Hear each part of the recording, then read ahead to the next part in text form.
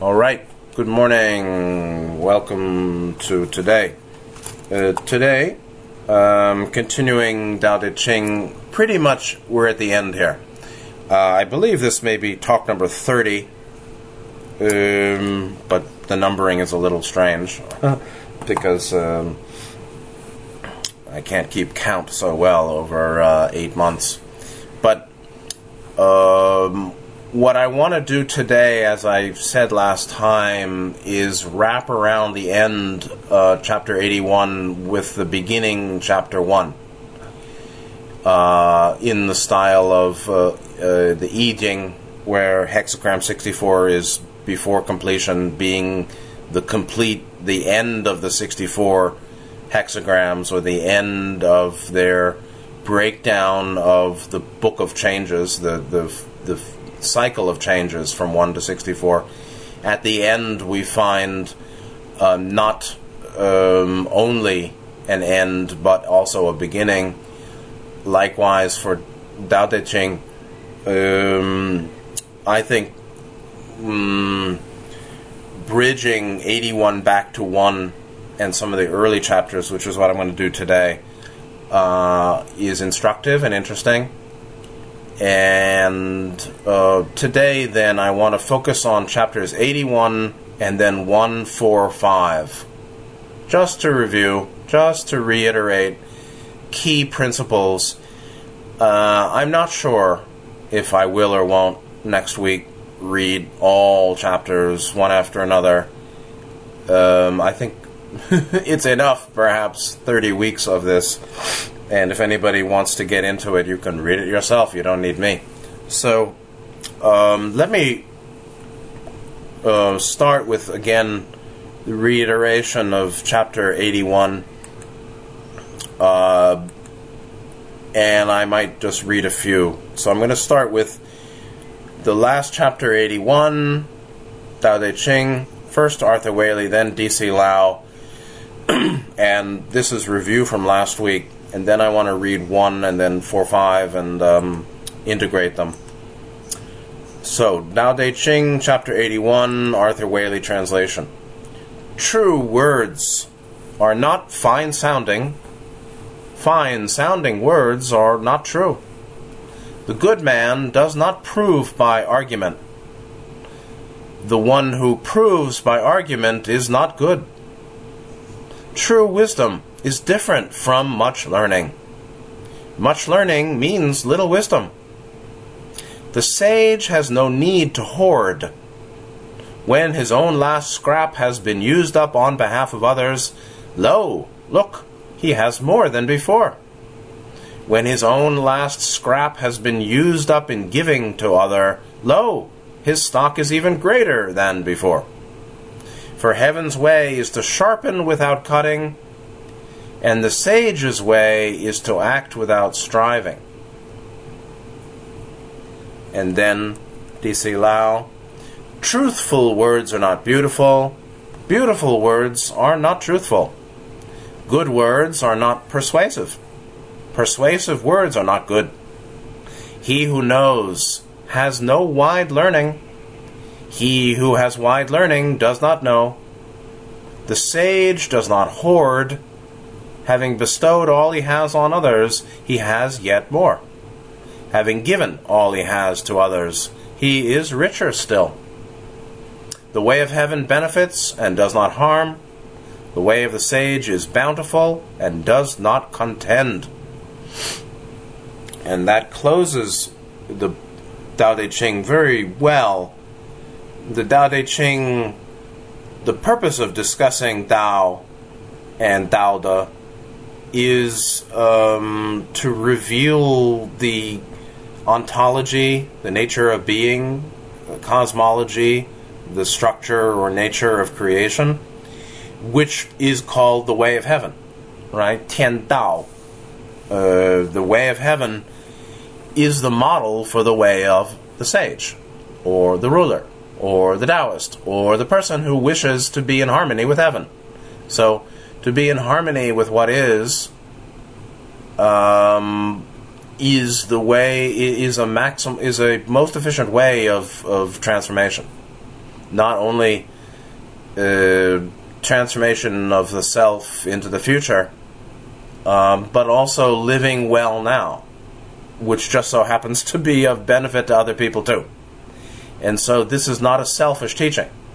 Having bestowed all he has on others, having given all he has to others, his own last scrap used up on behalf of others, his own last scrap been used up in giving to others. So using the self for other, making use of the self for other, offering what one has to other, giving, bestowing, used up on behalf, used up in giving. The way of the sage is profoundly bountiful, just like heaven. The way of heaven benefits, does not harm. The way of the sage is bountiful because he's in harmony with the way of heaven.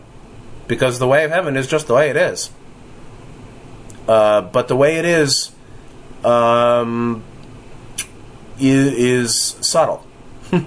It's not that simple. And to say that the way of heaven benefits and doesn't harm, is to sharpen without cutting, this is not complete. This is true, but not complete. All teaching, all statement is possibly true.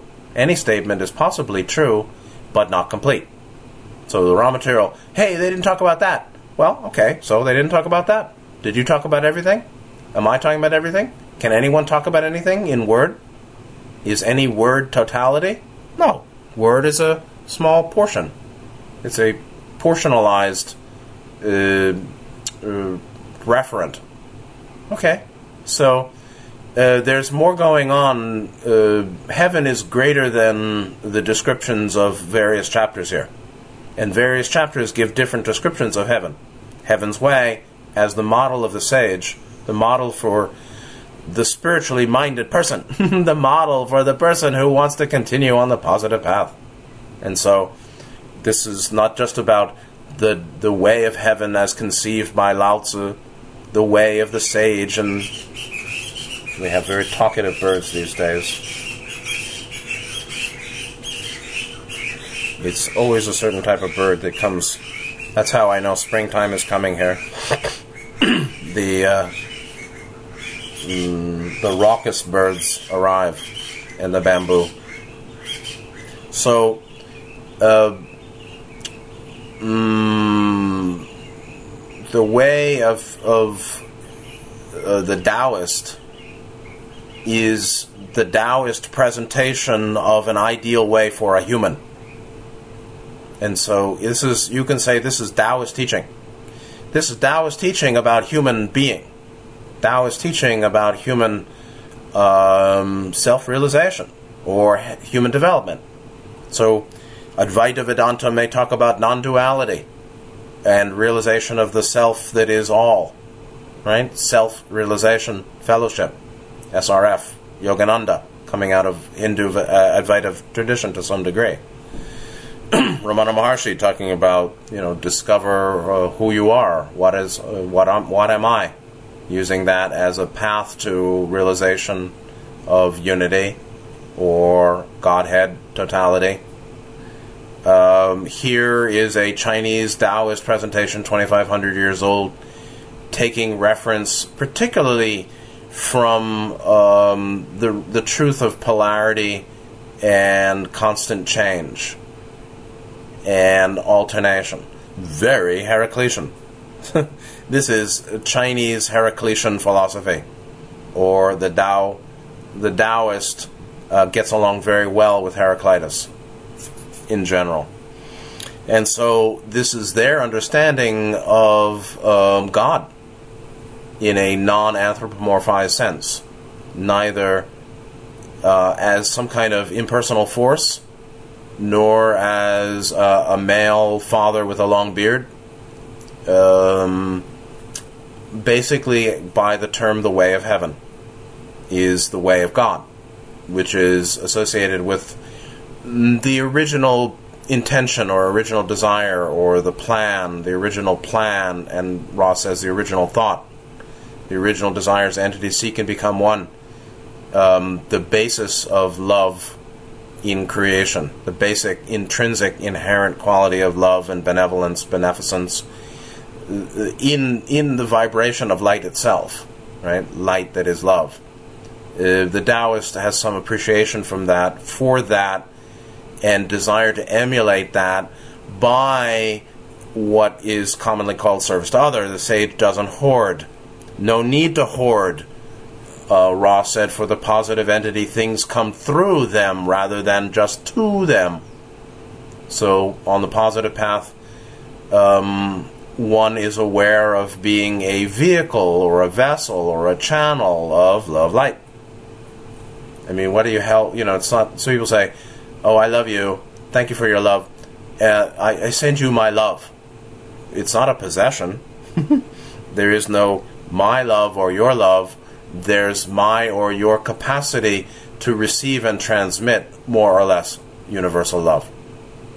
My and your capacity to transmit, to transmute universal energy, light, love, light, intelligent energy, prana, chi, pneuma, from the root chakra to the green, blue, indigo band, or the higher chakras, green, blue, indigo, fourth chakra, fifth chakra, sixth chakra.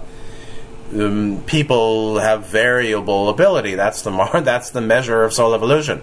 In some way, the degree to which one has cleared lower triad blockages, 1, 2, 3, to bring intelligent energy, kundalini, prana, ki, chi, pneuma, spirit, élan vital, from root to green, blue, indigo. And that's why the positive entity is not hoarding, and things don't come to him or her, but through him or her, because the positive path of unity or love or non-control or support is radiant rather than absorptive. So on the polarity of radiation absorption, radiation is positive, absorption is negative, at least in some sense of the two paths. And likewise, the sage or the person wanting to be in harmony with all-loving creator source wishes to keep learning radiance, the ways of radiation, which is the radiation of basically universal energy coming up the spine to come out as love, wisdom, and awareness of unity and gratitude to all as is. So the sage or the yogi or the monk or the person on the positive path seeks to be in harmony with God. Love God, do His will, is love what is the one, and know, embody, manifest, and further the aims of creation, being support for all souls in their development. So, and at the beginning of this here, we have some other talk about words and their appearance or substance, appearance and reality, or appearance and substance, meaning the sound of a word versus the content of a word, and learning versus wisdom, which is quantity versus quality. Certainly, substance is more important than appearance, and quality is more important than quantity, actually, in general. So, much could be said about all of this, but I want to link now 81 to 1, and find that at the top, at 12 midnight, it just happens to be 000, ho ho, and the way of heaven, the way of sage, at best being a mirroring, leading to being the basis. So what we see in chapter 81 is in some ways the basis of chapter 1. The reality that the way of heaven benefits all, harms none, this term, sharpen without cutting, is really to clarify without harming. It's sharpen awareness and skillful activity in benefit, in service, in support, without harm. Cutting as harm, and sharpening as clarifying, organizing, directing, targeting, focusing in a productive, constructive way, without harm. And in harmony with heaven is the sage, or anyone who's developing green, blue, indigo, to likewise act without harm, without contending. The sage is bound. The way of the sage is bountiful, does not contend. It doesn't even mean the sage is bountiful. The sage is the one who's on the heavenly way, and the heavenly way is itself bountiful, benefiting all, endlessly rich.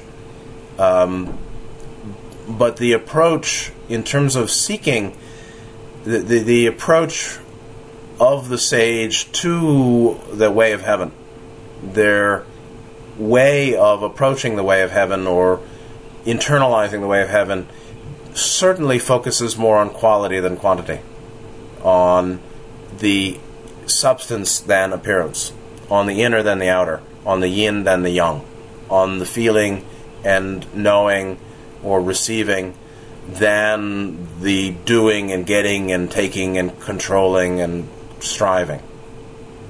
So, chapter 1, what we're seeing now is the nature of source as the basis of the way of heaven, as the model for the sage. So the nature of source, or which is ultimately the source of the way of heaven, is Tao. And so you can say that source is Tao, and its expression as what's called a way of heaven, is Taoda. Its manifestation is Taoda. Its nature is Tao. And so, chapter 1, Tao Te Ching, Arthur Waley, then D.C. Lau. The Tao that can be told of is not an unvarying Tao. The names that can be named are not unvarying names. It was from the nameless that heaven and earth sprang. The named is but the mother that rears 10,000 creatures, each after its kind.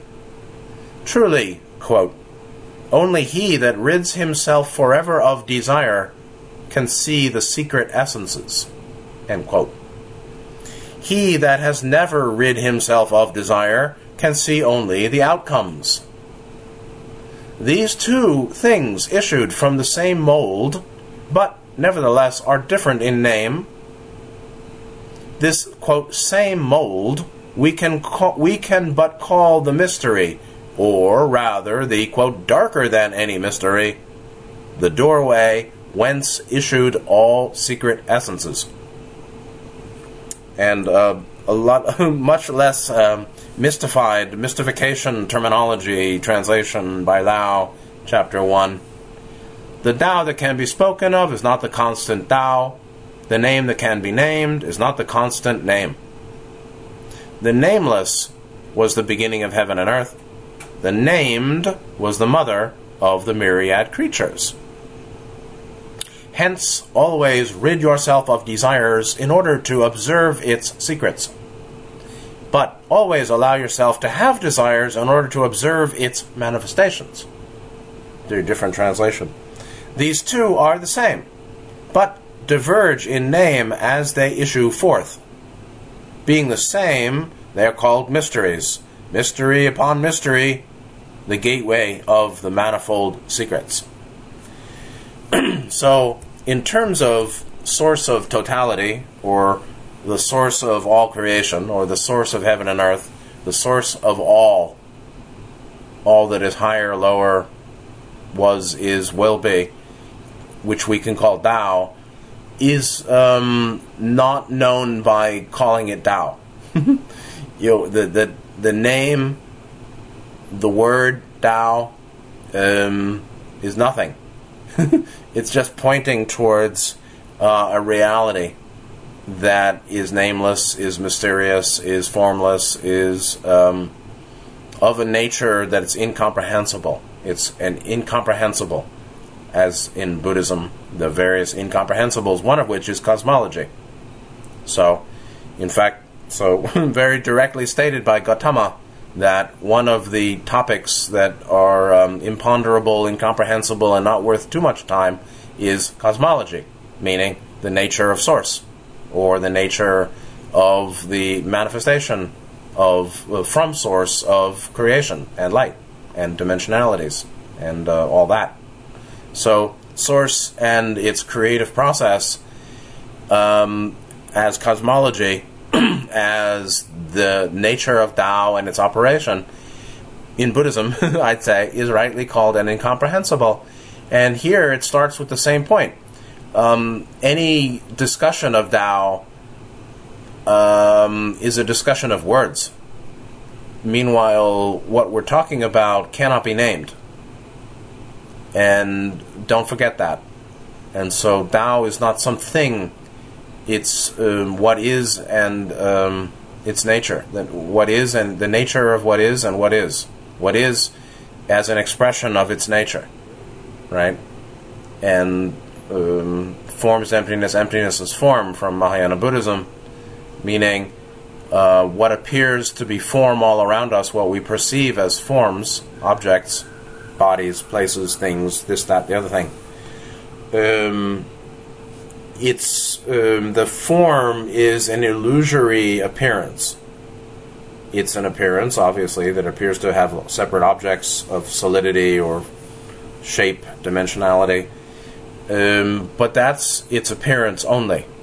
Its nature is different, meaning there are energy fields you can't see. There's a ontological essence or basis to that which has form, the basis being invisible or hidden, and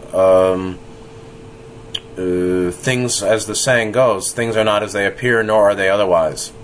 So things, their true nature is not quite as it appears, but it's also not separate from its appearance.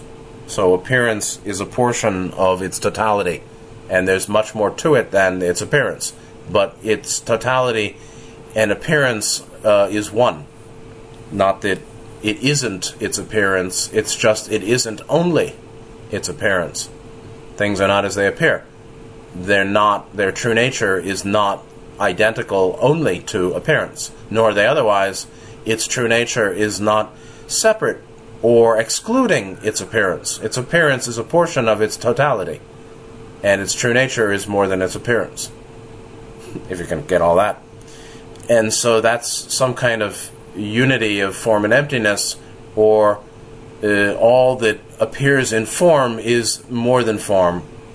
And so any talk of Tao and name used is unimportant. It's irrelevant. It just doesn't mean anything, really.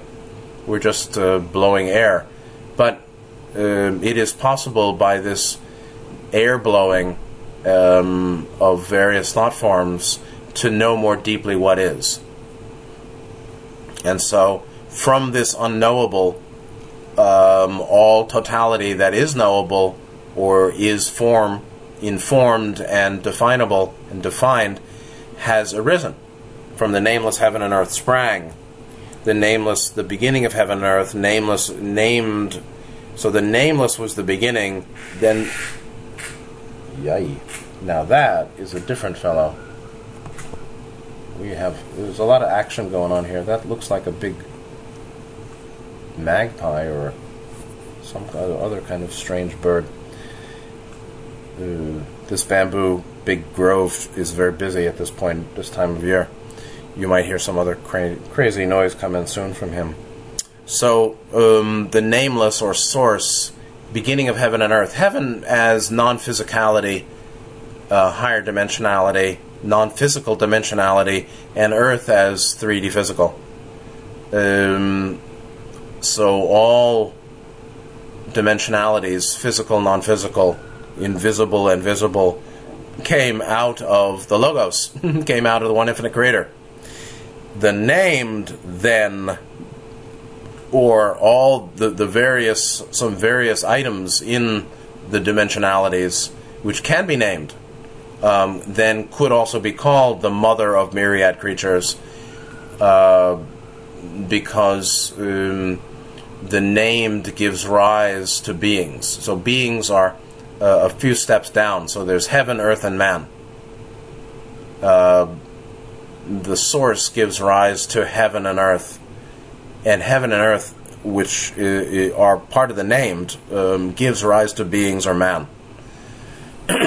Now, the other point is, so after this sort of ontological philosophy, or Taoist philosophy of ontology, or true nature and cosmology, there's a suggestion, the first suggestion to the sage, who's reading this book, The Sage in Training.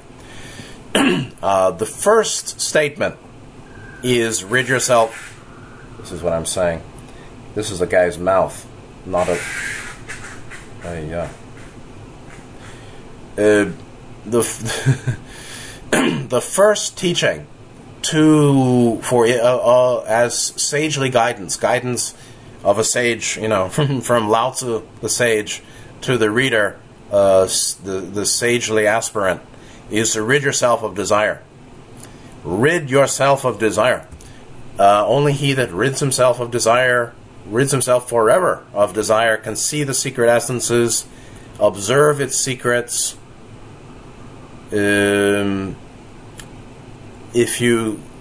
we are free of personal desirings, then we can know what is. And, in Buddhism, the root of all becoming, we're just looking at this yesterday in the Suchi Loma Sutta, needle-haired yaksha dialogue with Gautama.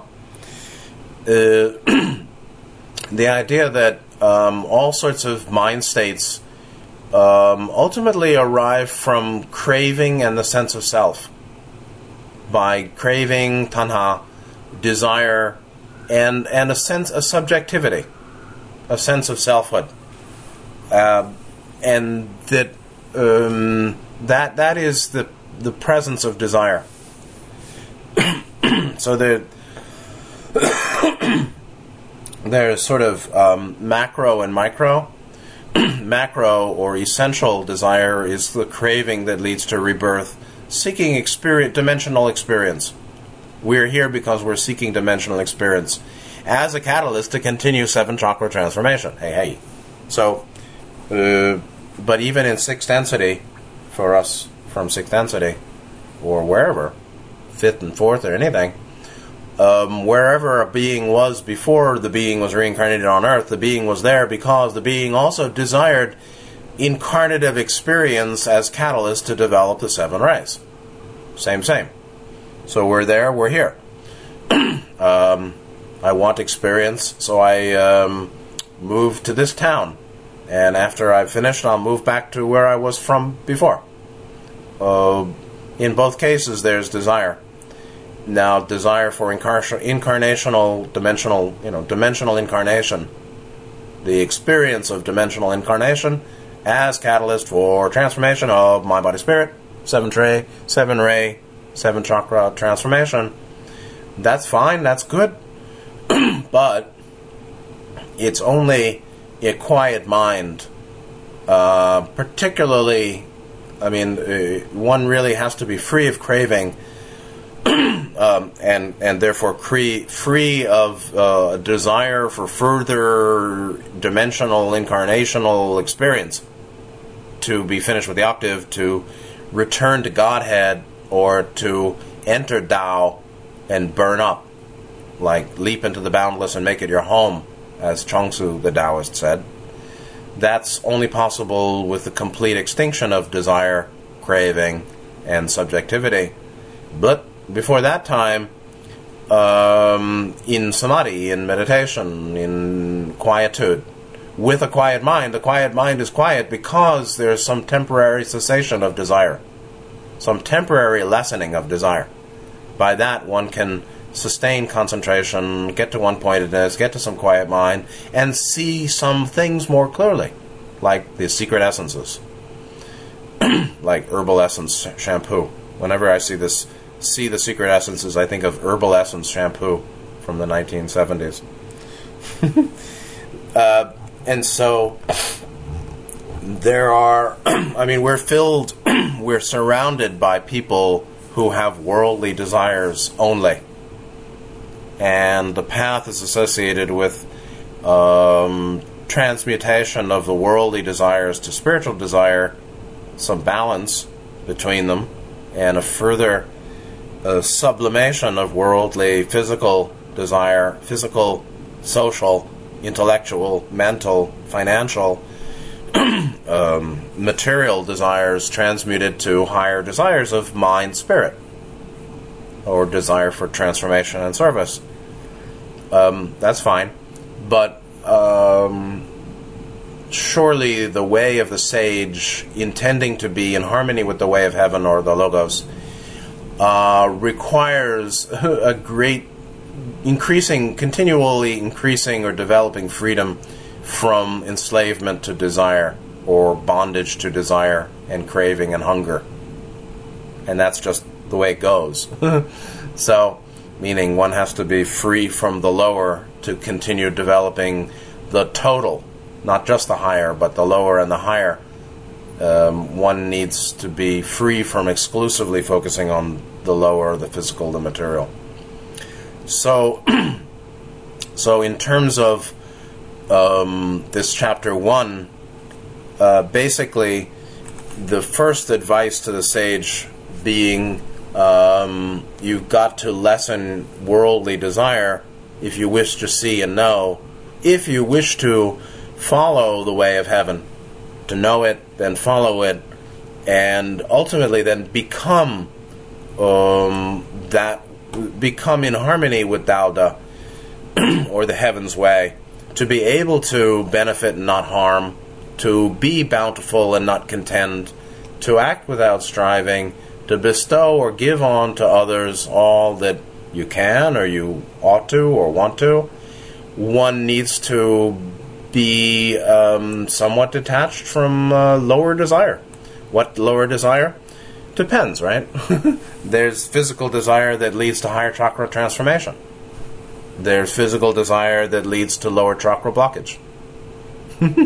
So, lower desire is the desire that leads to further lower triad blockage. And higher desire is desire whose fulfillment leads to lower chakra blockage clearance and higher chakra balance or development and balance. How about that? So desire isn't the problem, it's a matter of the consequences of desire, and therefore the nature of the desire and the motivations, whether they're helpful, unhelpful, harmful, unharmful, or skillful, unskillful, to one's long-term welfare and benefit or not. Desire is not the problem, it's the consequences of desire that indicates the value of a desire, whereby some desires lead to being more stuck and in pain, and some desires leading to be less stuck and in greater wellness. Okay.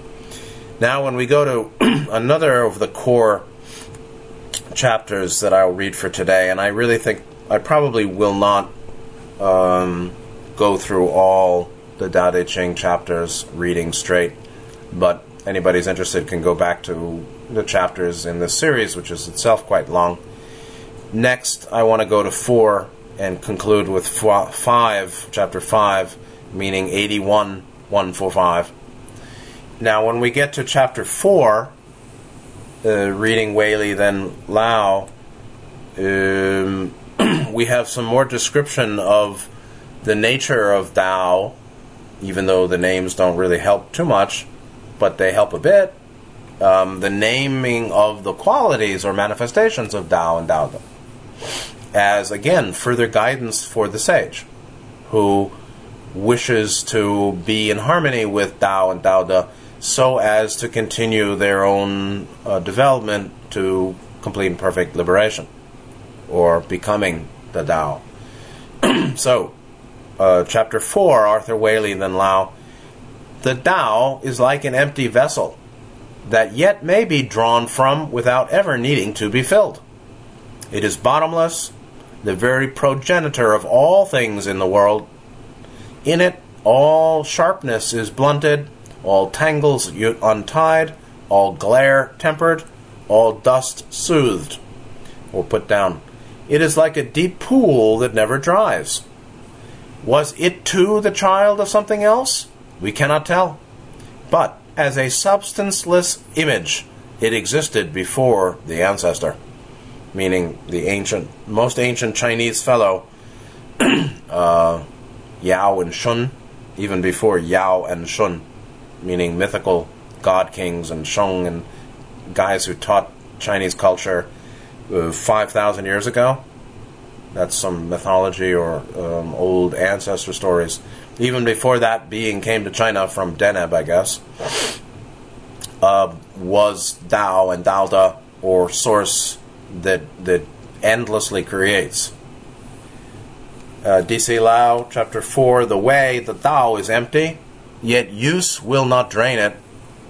Deep, it is like the ancestor of the myriad creatures. Blunt the sharpness, untangle the knots, soften the glare, let your wheels move only along old ruts. Darkly visible, it only seems as if it were there. I know not whose son it is. It images the forefather of God. And, is it God or is it ancestor? It's really not. It's not God in the Western sense. So there's a lot of problem with using God in Taoist literature, because it's not really where they wrote it. It's not. It's closer to ancestor than God, actually, or the one before.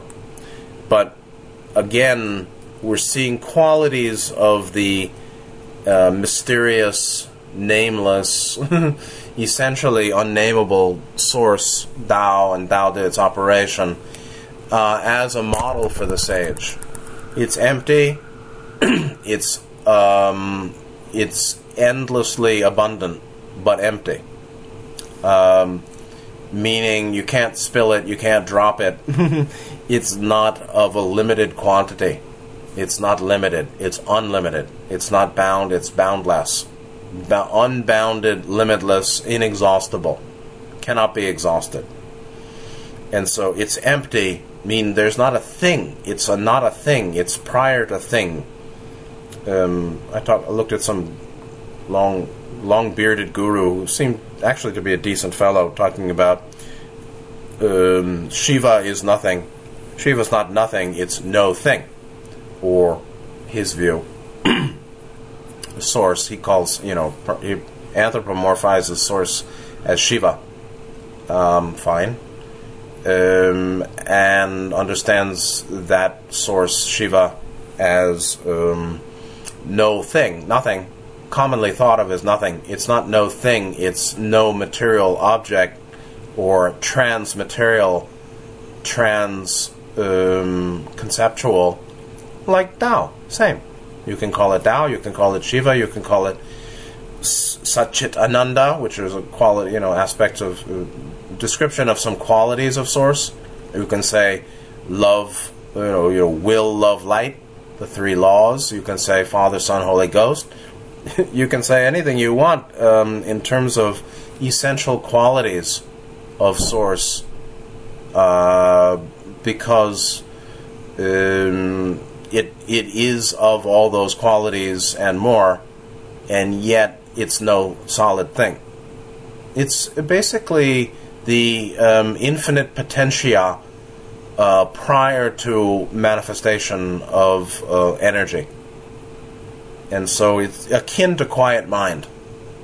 From a quiet mind, peaceful equanimity, which sees and feels and knows, and yet hasn't moved or acted, and can move by action or thought or speech, and action, physical behavior, in any way it's capable of. And so ridding oneself of desire or being free of impulsive neediness, impulsive, needy, clinging, craving, hungering, thirsting, the three poisons, grasping, aversion, ignorance, free of drivenness, impulsivity, let's say.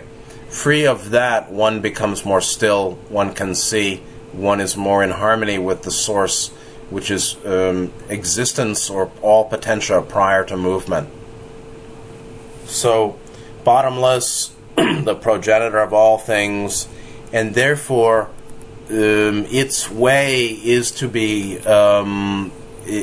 embodied or mirrored or internalized, integrated, known deeply, and replied by harmonious mirror, harmonious being with, and so that's the advice. Blunt your sharpness, untangle your own knots, soften the glare of your own eyes, and let your wheels move only along old ruts. That's, could be called Taoist or Chinese regressivism or regression or conservatism or reactivity, the reactionary, doing the old way, not trying something new. Whether that's good or bad, I don't know, but one way of understanding old ruts, meaning old paths. A rut doesn't necessarily mean you don't have to get stuck in a rut. You can also make great progress in a rut, not by staying in the rut, by continuing to move forward in the rut, meaning in the path, meaning stay on the road, meaning don't go into the bush unless you want to stop moving. You'll get tangled in the bush. So instead of getting tangled in the bush or waylaid by the robbers or getting lost, stay on the path. What path? The path of 7 chakra transformation. The path that's in harmony with Tao. And so let your wheels move, meaning guide your life and your decisions and your behavior and your ways of being in the world in accord with the traditional, the tried and true and well-traveled, well-established and proven ways that lead to development, that lead to the goals you wish. And that's like, you don't have to reinvent the wheel. You don't have to reinvent the path. You don't have to reinvent spiritual teaching. You just need to find true spiritual teaching that's relevant to you and then apply it capably or carefully. So that's, again, making this bridge between discussion of Source and its qualities to the way of the sage in harmony with Source. Then, finally, Chapter 5, first Arthur Waley, then D.C. Lau. Heaven and earth are ruthless. To them, the 10,000 things are but as straw dogs. The sage, too, is ruthless. To him, the people are but as straw dogs. Yet, heaven and earth and all that lies between is like a bellows, in that it is empty, but gives a supply that never fails. Work it, and more comes out. Whereas the force of words is soon spent, far better is it to keep what is in the heart. Then, D.C. Lau, heaven and earth are ruthless, and treat the myriad creatures as straw dogs, meaning expendable, sacrificial, impersonal tools. The sage is ruthless, and treats the people as straw dogs. Although there are other definitions of straw dog. Is not the space between heaven and earth like a bellows? It is empty without being exhausted. The more it works, the more comes out. Much speech leads inevitably to silence. Better to hold fast to the void. And Again, further explanation of the ways of heaven particularly. And so you've got Tao, nameless, unnameable, mysterious, inexhaustible, source of heaven and earth. It makes heaven and earth. Heaven and earth are manifest by Tao's expression as Tao De. The virtue, the De, or virtue, power, the virtuous power, or all virtuous, omnipotent power, boundless power of Tao, which we call Tao De, gives way or gives rise to heaven and earth, and then 10,000 things. So heaven and earth are ruthless. What does it mean? Ruthless is without ruth. That's obviously not the original word. It's actually humane, and that was both of these fellows, Lau and Weili, probably saw the standard the standard meaning of the word ren. It's like 中国人, ren meaning person. It's not the same word. I think it may not be the same word as person, but it's ren, which is translated as humane. Not a heck of a lot different than human. It's a human with an E. And so heaven and earth are not human. Heaven and earth are not personal. It ain't personal. It's just business. And that's true. Not only is Source not humanoid, the source of totality in creation, baby, is not humanoid. Humans didn't make creation. Creation is a whole lot greater than human and humanoid body form.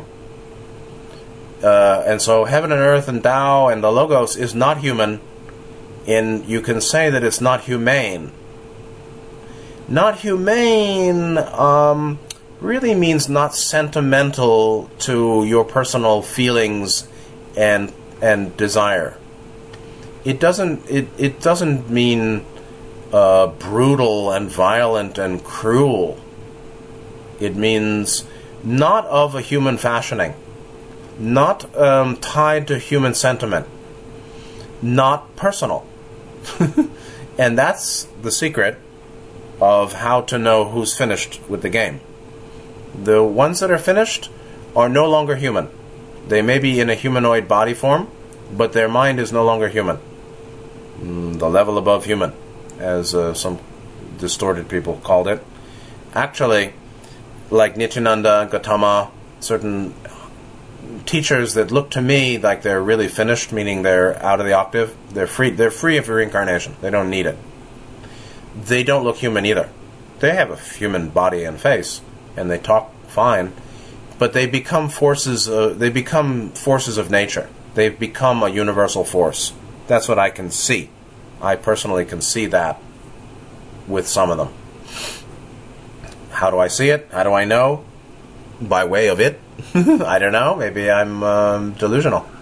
But it seems to me the being who becomes at one with the Logos or is qualified to leave the old octave has really put away their humanness long ago. And I can see that they basically become a universal force and power, a force of nature, I'd say. And somebody described Nityananda that way, actually.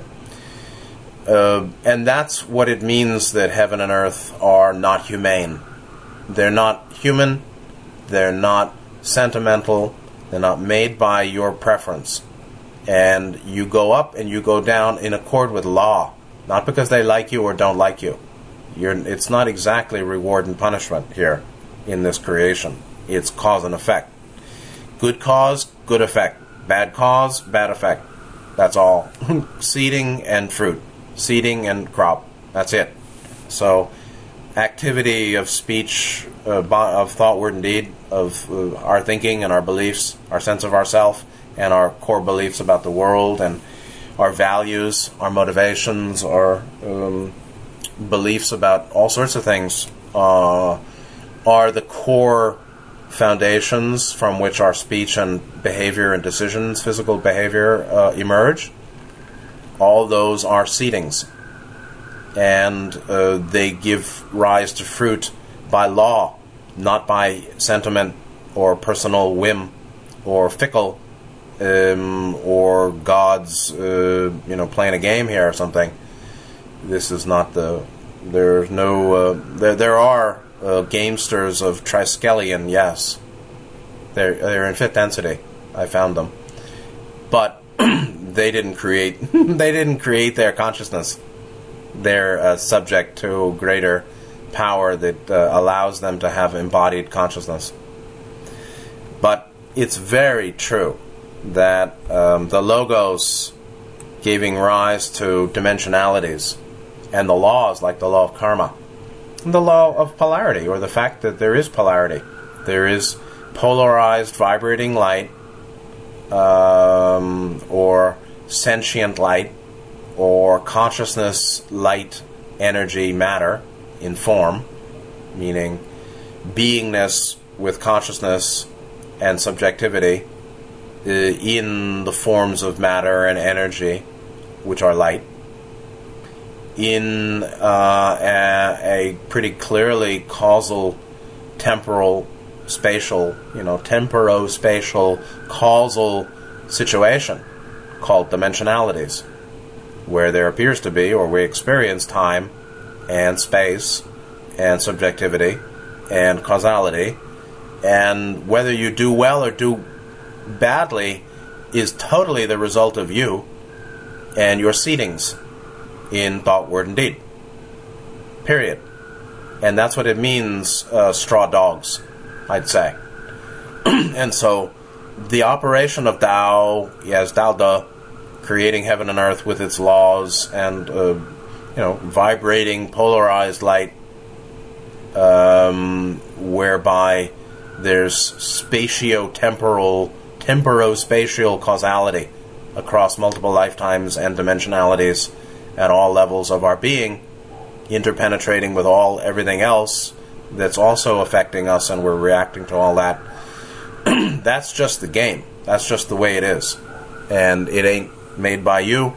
And whether you do well or you do badly, you're having a good time or a bad time, is all up to you. That's the thing. That's what Buddhism is saying, too. If you're miserable, you made it, you can unmake it. There are people who are in joy next to the one that's miserable. There are people who are miserable in the mansion. There are people who are really in joy in the hovel, in the broken down shack. There are those that are in love, and some may be in joy. And there are those that are in suicidal misery in the mansion. Usually it's a McMansion, I've heard. So, mind makes experience. And one really can change the mind. Believe it or not, you really can. This is not forever. Thought and emotion and current states of mind are impermanent. They are changeable. Mind, they will change. And if you put the right seeds in, you'll get the right fruit out, and that's the end of that. You want health? Put in the seeds of health. You want well-being and wealth, or you want understanding and discernment? Put in the seeds of that. Put the seeds in, you'll get the fruit. It's law. Whether you like it or not doesn't matter. Whether you use it or not doesn't matter. Doesn't matter in the sense it doesn't matter to Tao or heaven or the Logos. Or maybe they care, but you do or you don't. It's up to you. And so this is the notion of straw dogs. Is sort of that which serves for ritual, or beings serving as the population that does creation in dimensionalities. Heaven and earth are filled out by the beings within the dimensionalities. But any lifetime comes and goes. Any body form comes and goes. Mental states come and go. And they're not that important in a sense, because they come and go. What is really important is what doesn't come and go. And in the end, that's called the deathless, or the logos, or nirvana, or the end of the path, or the essence of soul, you can say. The nature of being, its true nature. So, likewise, heaven and earth, and all that lies between, like a bellows, like an empty space where it's formless. It's pre-formal. Before there's form, before there's energy, there is the one infinite creator, or intelligent infinity, which is filled with, or of boundless power and love and potential, or capacity for light and activity. And that's what gives rise to all things. And that's that's actually the model for the sage, and that's the point. The sage seeks to make their mind akin to the bellows, the uncarved block, or the bellows of Tao that gave rise to heaven and earth. So heaven and earth, like a bellows, is endlessly creative. That heaven and earth that's endlessly creative ultimately came from Tao itself, which is also endlessly creative, but it created the basis of dimensional creations, or it creates dimensionalities that themselves are creative. And so empty, but gives a supply that never fails, never exhausted. The more it works, the more comes out. And that's also an important principle. When it's right, and we continue with it, it gets better and better. When it's wrong, or distorted, or intrinsically harmful, or broken, or unfit, or damaged, and we continue on with it, things get worse. So, work it, and more comes out. The more it works, the more comes out.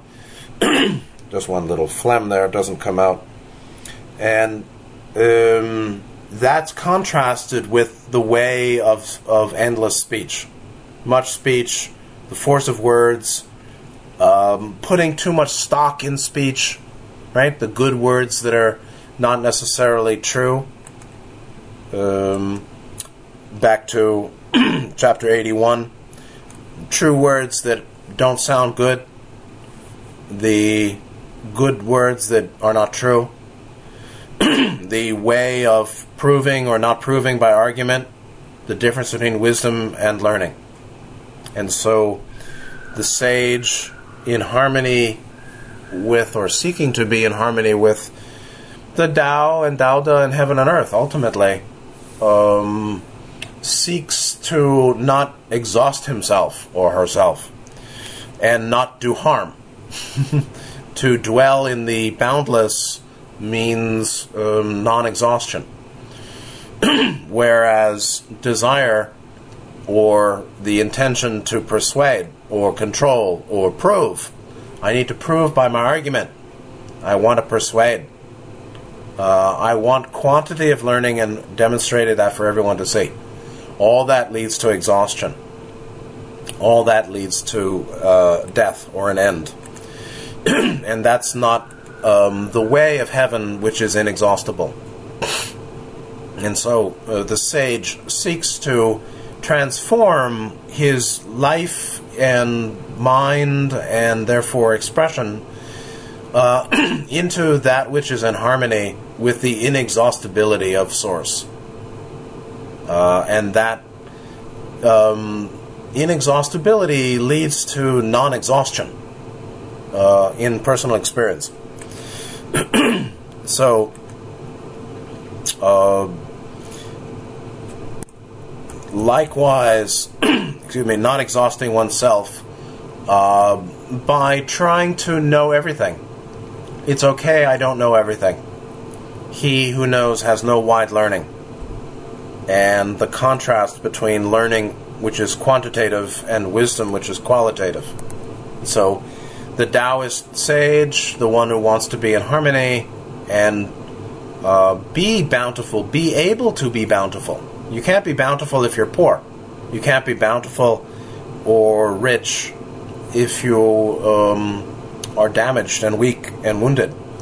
Can somebody unmute for a moment and speak a word, then return? Test. Okay, thank you. Yeah, the white noise has returned. So, I'm going to wrap this up.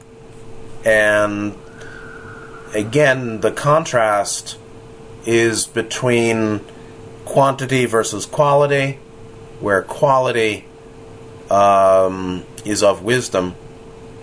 Knowing quality is of wisdom, and having or gaining quantity of knowledge is of the worldly and comes to exhaustion, while appreciating quality without the need to prove or persuade or control or dominate or lay claim to, all these phrases we've seen through the chapters. Appreciating quality, appreciating emptiness, appreciating the yin, appreciating the female, which is the receptive, the inspirational, the subtle, not the coarse, the being, not the doing, the seeing, not the laying claim to and manipulating.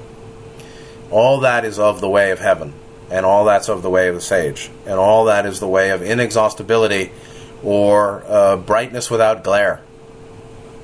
And being that way, appreciating that beingness, or inbuilding or developing that quality of beingness into his or her being, or quality of mind and life, the sage doesn't need to hoard, doesn't need to lay claim. They don't want that. You know, Gautama doesn't want 12 Rolls Royces like Osho. Nityananda doesn't need to eat. He doesn't want food because he really doesn't need to eat physical food. You can feed him, he'll eat. You don't feed him, he doesn't eat because he doesn't need it. He's in inexhaustibility of nourishment by union with totality. So it seems. So these are pointers, fingers pointing to the moon, that basically indicate the way of the sage as a mirroring or harmonization with the way of heaven, or the way of Tao and Tao De. That is the heart of Tao Te Ching. It's not just like, take it easy, man. It's there is a certain discipline to learning the Taoist or the sagely way. It's not just take it easy, man. Surf and smoke. It's not quite that simplistic. So, with that said, the sage's way to act without striving, the not hoarding, and moving to non-exhaustion. From that, we'll call it before completion and complete the series reading Tao Te Ching. So, I appreciate everyone who's been listening, and the class, and those back home in the globe and around the globe. And I hope you benefited from it. I hope you enjoyed it. And see you on the next side, or in the next series, wherever that might be. So, thanks again. Take good care of yourselves. See you next time, and good night.